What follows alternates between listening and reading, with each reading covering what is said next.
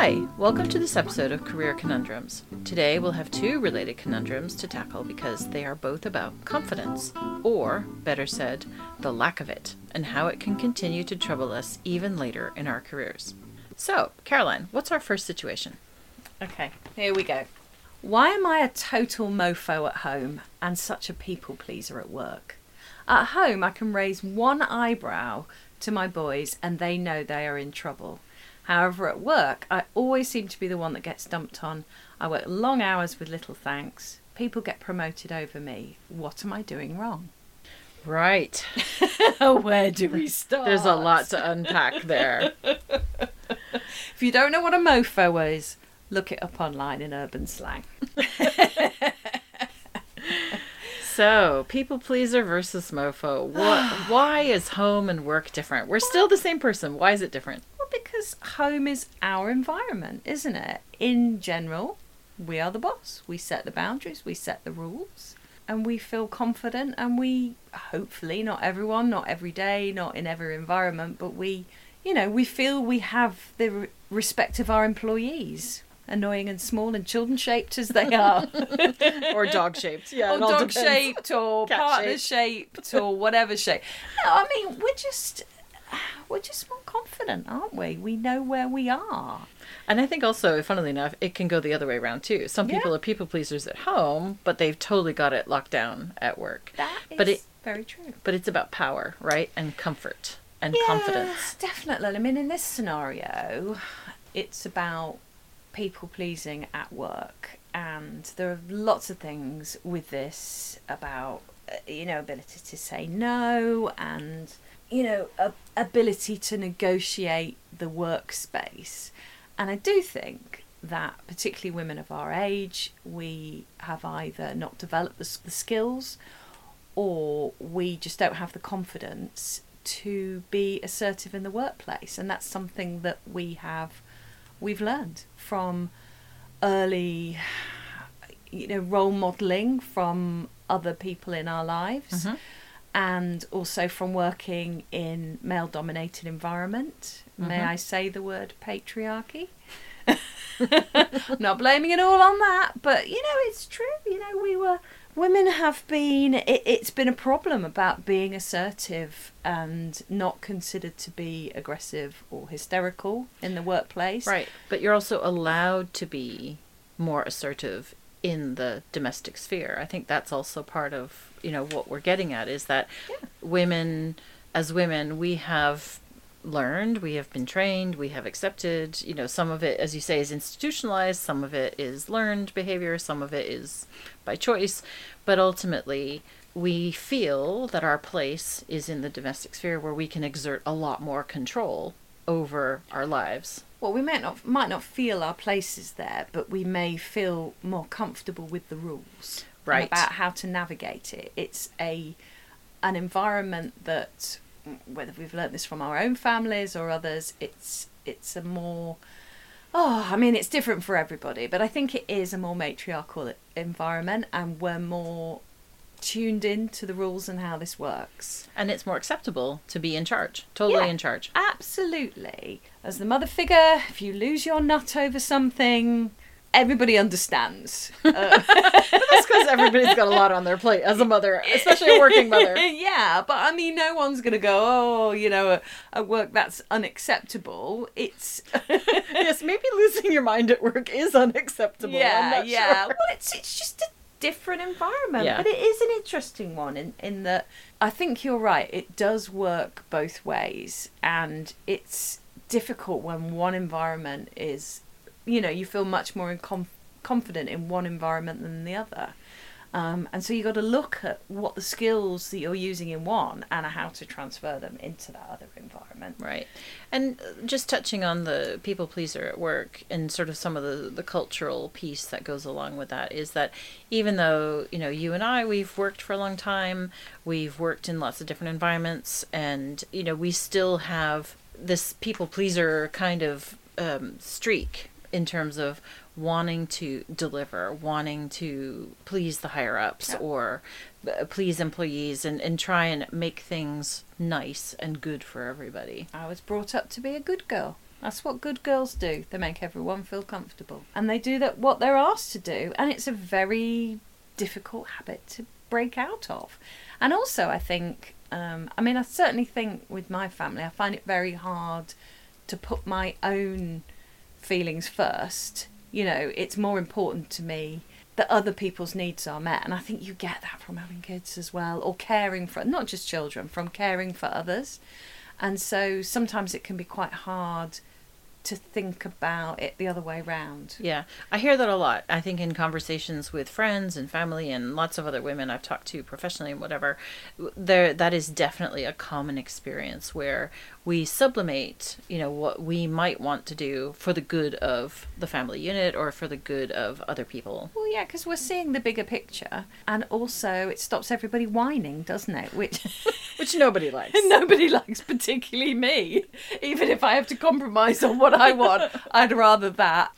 But yeah, I think if it's very hard not to do that at work as well. You know, that's your, if you've got that, you've had that sort of, unfortunately, we've had that innate cultural training to be that kind of person. It's really hard not to do it in the workplace. We resist our training all the time. We resist. Yeah, we make trouble where we can. But nicely and politely. And I think that anybody who's worked with me would not think of me as a people pleaser. Well, Eve, do you want to comment on that? Well, luckily we've never worked together, so except other than this podcast. This isn't work; it's fun. Yeah, exactly. So thinking about people pleasing, it is a trait that has advantages, but it also has disadvantages. But the root of it is often about a lack of confidence, or the root of it is a desire to. Well, it is to please, obviously, a desire to please.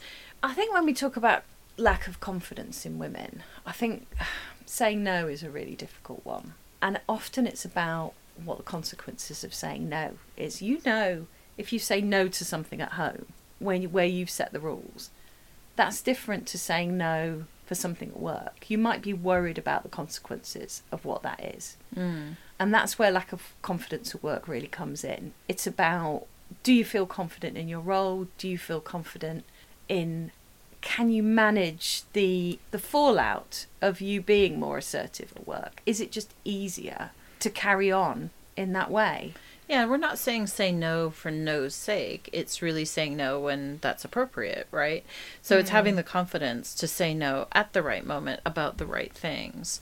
And it really goes against the grain when your default position is to please or to deliver or for harmony. Because sometimes actually harmony comes about from people saying no, because then you create a different conversation around it. Whereas that desire to sublimate, which the people pleaser has, actually doesn't necessarily surface the right things that are supposed to happen. And when you're at work, you have to be a little more, making sure that things are moving smoothly as best as you can, and you're managing other people's expectations and deliverables and deadlines and priorities. Well, I think what you're touching upon is being a people pleaser such a bad thing? We might feel that it's a bad thing, but is that your role? Is that your role in the workplace? And it might be that you just don't like that role, but you're actually very good at doing that.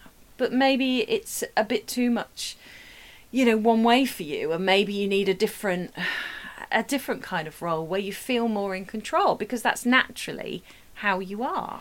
I think that's a great point, because not everybody is suited for certain jobs. And you're right. Certain people who are very good at smoothing things and making sure that people get along, or they are happy. Those are important skills to have. There are great people in a work environment who do exactly that. The workplace can't function without them. You might not think that the most essential person in the workplace, but actually they're one of the most important people, and they really make team working work like a team. Yeah, but when you are then mismatched between your role and your sort of default position, you're right, that's where trouble starts, because then confidence becomes a problem. Well, yeah, and I would say draw confidence from the way you deal with your home environment. If that's the way this is round, in the same way that if it was switched the other way, draw confidence from your work environment. Look at how you manage that and, apply that in the opposite direction. Yeah. So what's really interesting that I'm sort of picking up from that is it reminds me of some of the research in preparing for this episode, looking at confidence versus competence. And we'll talk about this in more detail in some other episode. But there have been some really interesting studies about leadership and about how people who appear to be confident, not necessarily competent, but the confidence, we tend to promote them and push them forward because they display all the signs of confidence. But we don't value competence as much in our leaders. So I would think that what this actually says to me is if you're a mofo at home, it's because you have a sense of competence, right? You feel comfortable and you know what you're about, you know what needs to be done and whatnot. You may have that competence at work, but you don't necessarily feel the confidence that goes along with it, which you should. Yeah. And use the competence that you have to boost your confidence. I mean, I wonder if this plays a little into the that description of how women and men apply for jobs. I mean, they say, I read a lot of articles about this, about how a woman will only apply for a job if she can do 85%, 90% of what's in the job description, whereas a man might not. I mean, again, look, I'm generalising, but there's a lot that's been written about this, that we focus more on competence. Yep. And I think you're right. It needs to be more about confidence because you're more than what you just produce. It's about a whole skill set. And I think, I don't know. I don't know how we've quite got into this. I mean, there's quite a lot to unpack in terms of how women have got to this point. But we need to have more of that confidence overall in how we approach things. Like look at the overall skills as opposed to what what you can tick off on the list of things that you've done. Right. And, it is about sort of striking the right balance between when do you use the people-pleasing skills that you have or your default behavior? When is that appropriate? We really need to find another phrase for people-please. I mean, actually, I think there is a new term, soft skills, and I think that's becoming much more recognised in the workplace. Right. And we will do valued. Yes, and we will do an episode at some point about soft skills because they are traditionally seen as more feminine ways of leading in particular. And there's a lot to be said about that and how leadership and management theory and research is starting to catch up and realizing that some of those more have been traditionally dismissed as more feminine ways of leadership are actually proving to be much more effective. Okay, so what does our person need to do? I mean, essentially, they're probably really good at their job, but they don't feel like they are. Are we talking about, I feel like there ought to be a klaxon here, dare I say, imposter syndrome? Well, we've got a scenario that we want to talk about. Go on, let's read out another one. Where is it? So here is our letter that came into us. I recently started a new job, but I'm finding it hard. In fact, pretty much every day I feel panicky and overwhelmed. It's a bit different from what I was doing before, and I was a bit surprised to get it, but extremely pleased because this is an industry I've always wanted to work in. Objectively, I know that I'm the right sort of person for the job, and I have the right skill set, but because the job is so different to what I was doing, I constantly feel that I don't know what I'm doing. In fact, if any of my friends ask how the new job is going, then I answer, great! But then add, but I don't know what I'm doing. We all laugh, but this is genuinely how I feel. It's such an uncomfortable feeling, and it has really shaken me. So that sounds like this person's got imposter syndrome. Yeah, but I also think that if a younger person had written this, would we be even having this conversation? I mean, of course, when you go into a new role in a new industry, you're going to feel uncomfortable. But does it affect us differently when we're older? For each role we go into, and people do. Part of this podcast is talking about people changing careers, people trying new things. But if it doesn't feel comfortable and you don't feel in control and you don't feel the confidence that you had in your previous role, is it going to shake you a little to the core? Yeah, that's a very good question. So let's just talk a little bit about what the definition is to answer that question. So imposter syndrome is defined as doubting your abilities and feeling like a fraud at work. So that's the key, is feeling like a fraud. And so what you've just described, what I hear is, like, you go into any job, you are going to feel at sea, unsure, you don't know what's going on, but eventually you cotton on. But as you get older, one thinks that I can grasp this, I've seen this before. But it doesn't mean that as you get older and more experienced, you're immune to feeling this imposter syndrome. So when I was younger, or other women I've talked to, that when they were younger, they felt like a fraud because they just didn't have any experience, or they expected someone would find them out, that they just didn't have the competencies for this job. But the interesting and the scary thing is that many, many people, men included, I think you've got a really interesting stat on that, is that through our working lives, many of us, more than I would have expected. What was the number? Oh, I mean, I looked at a lot of data online about this, but the figure that keeps coming up is 70% of us would have experienced imposter syndrome at any one time, which for me is just seems absolutely ridiculous that we've created this society and work culture where 70% of people have felt like a fraud. And what are the other 30% of people doing? Are they harbouring safe Tory seats? I mean, that's all I can think of. Oh, they're on Celebrity Get Me Out of Here. Yeah. I mean, those other 30% of people, I mean, have they had their emotion chip removed? I don't know, but it terrifies me that 70% of people, includes men and women, have felt like an imposter in, that kind of doubt in the work environment, which says to me that we're doing something really wrong. Right. So, there's going to be a bunch of things in there. Of course, there's our own makeup, but there's something about training, probably. There's probably something about how people don't get trained properly, or they get dropped in at the deep end, or there's not enough education, or there's not enough support. Do you know, I'd like to, when we're talking about imposter syndrome, I think we should acknowledge who came up with this. Yes. So we don't forget. So 2 women, Pauline Clance and Suzanne Imes, psychologists, they coined the term in 1978 and recognised this phenomenon in high-achieving women. Their study of 150 women showed that women with this syndrome, regardless of evidence of their earned success, lacked internal acknowledgement of their accomplishments. And we're going to publish the link to that. But, I mean, again, that scares me. 1978. Yeah, we've been talking about this a long time. We've been talking about this a long time. We've been talking about women's rights for quite a long time. Since 1970s and before. I mean, there's definitely some link. I'm picking up some psychic link here between the two. Yeah. So meanwhile, there's a really interesting article, which we'll put a link in the episode notes, from the Harvard Business Review. The article's called "Stop Telling Women They Have Imposter Syndrome." So this is their diagnosis after whatever it is, 50 odd years of talking about this as a particularly female problem. The quote is, "But the fact that imposter syndrome is considered a diagnosis at all for women is problematic.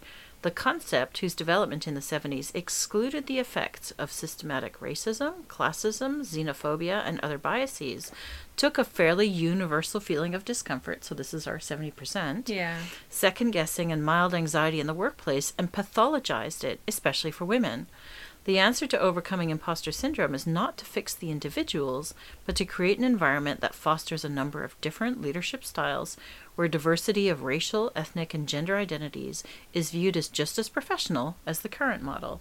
I think that sounds great. Yeah. And it touches on what we were talking about a minute ago about sort of the systemic side of it. Well, yeah, how come so many people feel this? And I have talked to, friends and colleagues, men and women, different ages, people feel this.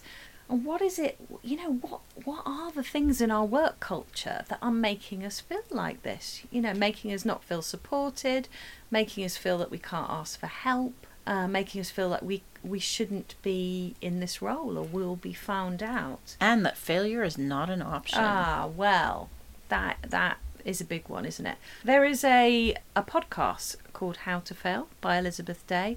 You know, she's a really good journalist and it's a very good podcast, but I think 162 episodes tells you that this is a subject close to people's hearts, because I think, you know, it's that concern, that worry about not failing. And I think this is what comes back to the second conundrum that you read out, about that feeling of being in a new environment, about finding your feet in a new role and worried you're going to fail, you know. And that's what we don't I think as human beings, we don't like to fail.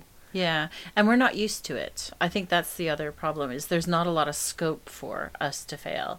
And I have to say, you know, I'm not immune to imposter syndrome. I don't think any of us is.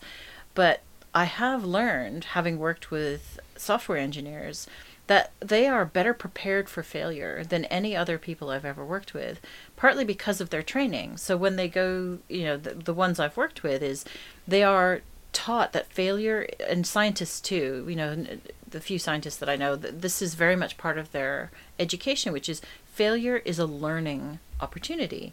And so when you look at a failure, it's like, great, now I know I can discount that, or this doesn't matter anymore. Oh, great, this doesn't work, so maybe something else will work. And trying to internalize that concept of failure when it's not something that's been part of your training or your culture is really, really difficult. And I admire them and I watch them enjoy failure, which was all new. Oh, the worst thing about this is that, you know, hearing you say that is that when things don't go well for my kids and they, I mean, fail's quite a hard word to use, but if they fail at something, I always say, well, you'll learn from it. Because in that environment, I feel that's, you know, I can give that lesson.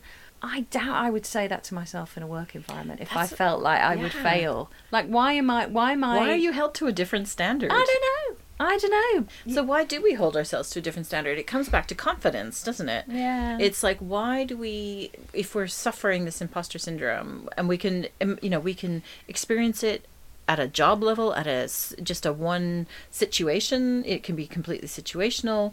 But like, if we are being troubled with this, which obviously age does not make us immune from it, there's a sort of almost a leaking out of confidence when the fear of failure comes. Yeah, I mean, I think age does come into it, because I think as we get older, I actually think it's more humiliating to fail in the workplace when you're older than when you're younger.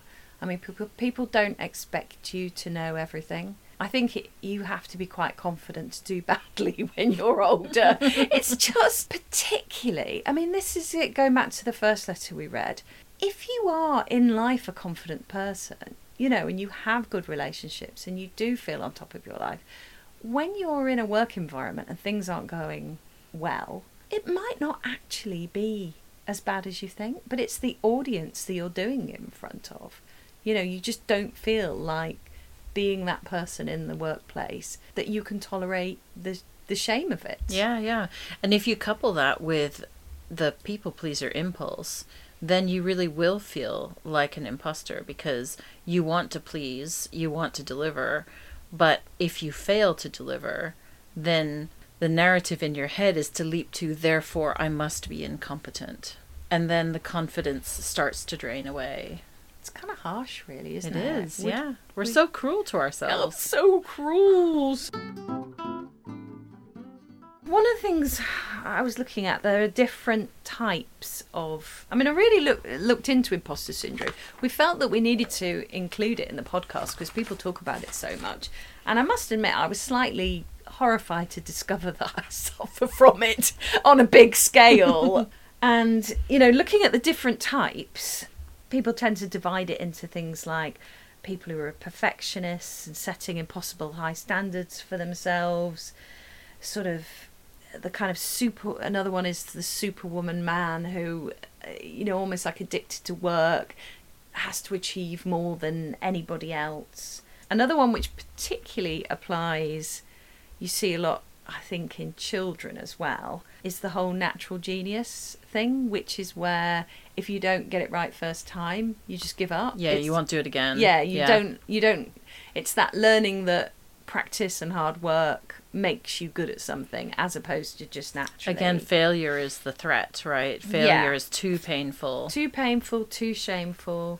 And then there's others, like, they call them soloist, where you're someone who just, you feel like you have to do everything, basically, and you can't ask for help. Another one is you take comfort from being the expert, which sort of protects you from the work environment, that you're the person who knows everything. You're the person that comes to.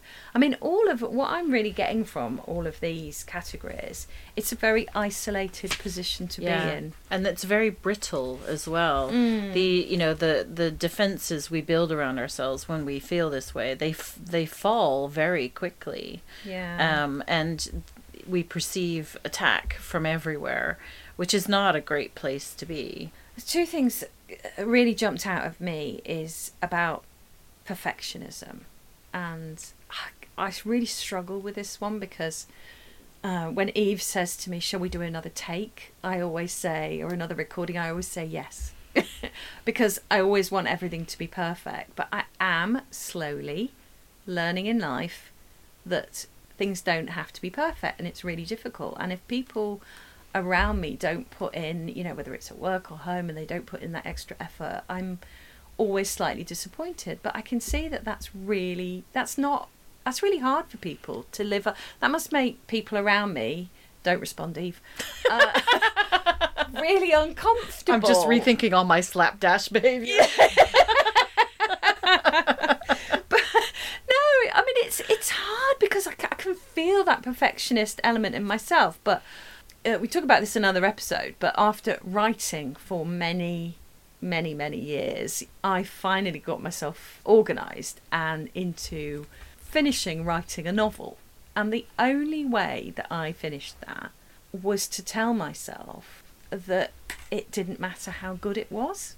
That the goal was to finish it. And not to think about the feedback I might get on it, and that I was just to write the best I can and work through it, which was painful. Actually, it was a painful experience, but also quite liberating as well. And I really see that late in life I finally learnt a lesson that, I mean, I don't think I'll ever get over being a bit of a perfectionist. But I mean, there's some value in that. Well, it pushes the rest of us to work a little bit harder. Yeah, pushes the rest of you to madness. But if I hadn't just gone, right, that's good enough, and I am much better at doing that now, I would never have achieved something. You're absolutely right to put your finger on is it good enough? And that's a real trap to fall into, is to constantly say it's not good enough. And that's where confidence lies, right? Is to say, you know what, this is good enough, we can stop there. Well, and it's not just it's good enough, you're good enough, yeah, isn't it? Because to go back to that person applying for a job who doesn't tick all the boxes of the criteria, you're good enough for this job just because you haven't done X, Y, and Z. And anybody interviewing for that job, that will come across in your experience and your personality. And rather than focusing, you were talking about competency before, we should focus and we should encourage, rather than focusing on, what we produce, but in how we approach problems. Again, it's coming back to a changing work culture. And actually, I can relate this to our previous episode of career conundrums, where we talked about negativity, and we talked about quiet quitting, because one of the things I read about that they were advising employers to do to sort of tackle the stress, the burnout aspect of work that people feel, was to focus people's job descriptions and outputs not based on actual production, output in terms of producing things or achieving certain goals or sort of ticking those boxes. It was more about the skills that they demonstrate in the workplace and how they use them. Yeah, that's interesting. And that was more valuable than actually saying in your job you need to do this. And this leads to people working long hours and taking on the strain of the organisation. So if things are under-resourced or financially pushed, or there's management structural problems, a lot of it gets pushed onto the employees who are picking up the slack. They feel that they have to work harder and that pressure is put on them. Right. Whereas what we should be valuing in them is not the fact that they've delivered X by Z, is the fact that they're working in a particular way, they're solving problems, and therefore in terms of performance achievement, they are achieving what they need to be done, and it's not based on how many hours you work. Yeah, that's a really good point, because what you've got me thinking about is, have I ever worked anywhere where they said, let's do less work? Because we have less resources. I think I said that earlier. But what's really interesting is it reminds me of, when you're looking at business process change, you have to always do the exercise. What do we start? What do we stop? And what do we continue doing? We always drag our heels about what are we going to stop doing. And what that's doing, as you say, is creating more and more pressure on these individuals who were very competent in their roles, and still are very competent. But because they have this added pressure, they have added work, and there's just not enough time to do it, not enough resources, they are going to start spiraling and thinking, well, the reason this isn't working is because there's something wrong with me, rather than actually, maybe this whole situation, we need to rethink it. Yeah, I mean, there's nothing wrong with you, and it's okay to not be brilliant at a job, even at the age of 40, 50, 60 or 70. If you start doing something new, you're in a different environment, it's okay to struggle, it's okay to fail a bit. And, we would like to see a work culture that supports that. And do you know what? I think we are moving towards it. I think it's a problem for people of our age, because that has not been our experience. As we've gone through our work growing up, basically, there's been a lot of blame culture, and people have been afraid to fail. Right. And it's about creating a culture wherever you work, be it an office, a factory, it doesn't matter.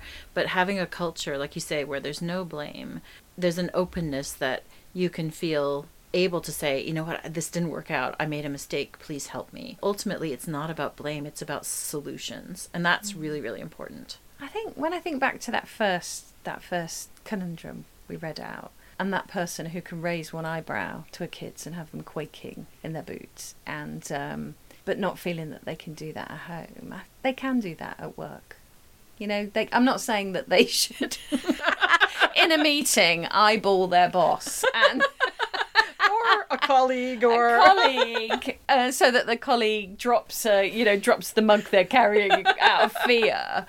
But they should know that, if they've got that confidence in themselves to know where the boundaries are, what's right, what's wrong, what they're good at, they know they can apply that in a workplace. I mean, maybe it's a little woolly advice, really, and it takes a lot, but I think we can separate our work and home skills a bit too much sometimes. I think women do that.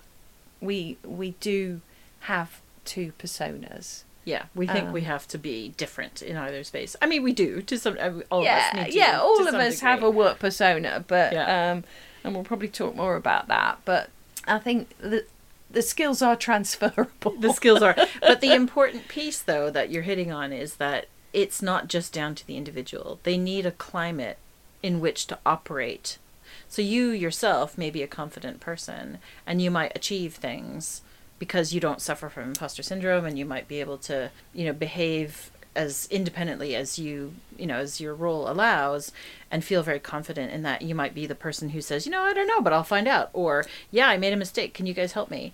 But if you're not in an environment that is conducive to supporting that, you will very quickly find yourself in trouble. It's just not going to work for you. So it's really important that it is both the individual and everyone they work with who supports that kind of transparency about how to do things. Otherwise, you will end up with imposter syndrome in some way. What really scared me about reading about imposter syndrome, one, it can be a silent career killer. You don't even realise. Like, after years and years of not feeling that you are good enough, stops you applying for jobs, stops you applying for promotions. Absolutely. Stops you expecting people to recognise you in work. Like, you don't even realise you're doing it. So quietly killing your career. and also bleeds out into your private life. Because Absolutely. you can be, I mean, I never even thought about this before, but you can be someone in a room with your friends and family, and just feel like you don't fit in, or Yeah. you don't, or you shouldn't be there, or it's just really scary, and it can lead to anxiety and depression, and it's just it feels like something, like a nasty disease that can just creep through and slowly eat you up from inside, which I guess, well, that's a pretty good description, really. Yeah. Well, so I've got some good advice, and of course... Yay, advice! I was feeling like we were getting a bit glum. Yeah. As part of our research, I came across Kate Leto, who is a very well-known product leadership, executive coach, author, and speaker. She's based in the US. And she has really great no-nonsense ways of describing this, and she's really articulate. So here are her 5 ways to stop feeling like an imposter. Firstly, 1, name it. And she says, really name it and draw it out too. I think Brian. Yeah, I think hers is Esther, Auntie Esther. So this person is your inner critic. She calls her Sister Esther, and who was a very strict nun at school. I can relate. And once you name them, you separate them from yourself, and then they're easier to deal with. So she can spot when Auntie Esther is creeping into the a space. Yeah. The second bit of advice is challenge your feelings and those limiting beliefs in real time. So the next time you catch yourself feeling like a fraud or not good enough, take a few minutes and reflect on these questions. What's the story that I'm telling myself? What is my limiting belief behind this? Is it true? What evidence or facts do I have to support it? How does this belief serve me? In other words, is this really helping me? The answer is obviously going to be no. Am I crying before or after this? I find this quite uplifting, actually. Well, it is. It's very good advice. Yeah. I'd have to stop crying first before I read it, but yeah. Okay, and then there's 2 more key questions she wants us to ask ourselves. What would an alternative belief be? So, for example, be daring, be creative, and think of something that's conducive to growth and happiness. So again, it's about flipping the narrative. So instead of telling yourself this, I'm bad, I'm an imposter, or so I'll get found out, flip it around. How could I grow from this? How can I bring happiness? Then the last question is, how could you test this alternative belief? What small thing could I do to try this out? And so I'm thinking back to our friend who described starting this new job, and she feels like an imposter, even though she got the job. So what small thing could she do? I think reread her CV and say, I have got all the skills. Well, also, you were picked for the job, and no one expects you to know everything about a job. I mean, I think I do think this is hard for people who are older, because you feel like it's a bit embarrassing if you don't know what you're doing. Yeah, but also Brian has been talking to you in your head for a very long time. That's the other thing to remember, is that as we're older, this has been going on for a long time. So to break out of it is actually really difficult, and you have to be really, it's painful too, trust me, I know. To sort of break that connection between those two things. And it's really hard. Like, Brian keeps turning up when you don't expect him. It's like, dude, you're in my head again. So I think as you're older, like you say, there's a sort of a shame that goes with it, that like, why am I not past this? Why have I not learned to manage this? Because it'll surprise you at places you don't expect. Okay, so the next bit of advice is focus on your enabling beliefs. So enabling beliefs help us create positive behavior change. For example, this simple exercise helps us identify and build our enabling beliefs. It involves creating 3 columns. I love her. She loves a spreadsheet. I love a spreadsheet. First, list out the things that you're not so good at. In the second column, list things you're okay at. And in the last column, things that you're very good at. And by separating these things, you can look at them slightly differently. So she says, ask yourself, how does it feel to see, well, we're not good at some things, there are others that we actually excel at. So again, it's a way of parsing and organizing this and telling Brian, hang on a minute, don't tell me that I'm bad at everything. Does Brian get to fill out a spreadsheet as well? No, Brian does not get a say in this. He needs to be quiet. Brian and I normally discuss everything.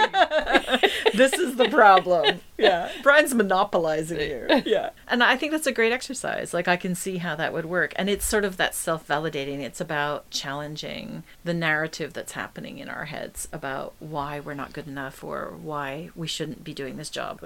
And don't listen to Brian. He's not your friend. So then the next bit of advice is phone a friend, not Brian or Sister Esther. If the feelings of insecurity are creeping in or starting to overwhelm you, call a friend for a chat, take a walk, break the cycle of negative feelings. And I like that a lot because you don't necessarily have to talk about like, oh, I feel like an imposter right now, and instead it's just about breaking the connection between the story that's happening in your head, that might be spiraling, saying, I can't do this, I'm an imposter, they'll find me out, and actually just changing the subject and going and finding someone who is supportive, who can help you just remember what's good about you. Maybe go back to your list of what am I really good at. But I do like the idea of relying on a support network and finding a support network to help you work this through. What do you think? Yeah, I think it can be hard sometimes in a work environment to find people that you can talk to. Yeah, and maybe they're not the right person. Maybe it isn't someone at work. That's kind of what I'm hinting at, that maybe this is just going back to the person that feels like you're the one person at work and one person at home, whichever way it's working in terms of, where they're the mofo. But you need to go to the environment where you feel most comfortable and seek that kind of advice. Yeah, exactly. So it's about being kind to yourself. Yeah. Yeah. And then her last bit of advice is ask for help. And I think that's great. It's so simple. It's like basically don't suffer in silence, and don't let it build up. Well, yeah, because don't forget that 70% of the people around you exactly have all got imposter syndrome. I just think we have to redefine what success is. If everybody feels like they're not good enough, they're worried about failing. It just seems crazy, really. But I think that whole last point you said about asking for help, I always find it amazing, actually, when you get to the point when you do ask for help. People really want to help. They do. Absolutely. Yeah. It's a sort of an untapped resource. It's always a surprise, especially to the person who's in this spiral, as they think, well, I'm not worthy of help, and it just gets them into such a mess. And you're right. Almost everybody wants to help. Oh, definitely. And, there's so much goodwill out there. Well, I think because actually being able to apply some practical help and do some good for somebody in the workplace is, it's so satisfying, really. And you feel like you are doing something right for a change. Right. Okay. Seems like a good place to leave it. Thanks for listening. We hope you enjoyed this episode. If you did, let us know about it. We also want to hear what you've been up to since turning 40. Get in touch on our website, rightsideof40pod.com. And don't forget, follow us on Twitter at rightside40 or Instagram at rightsideof40pod. All content is arranged by Eve and Caroline. And a big thank you to Terry and V. Neal for writing, performing and mixing the original music.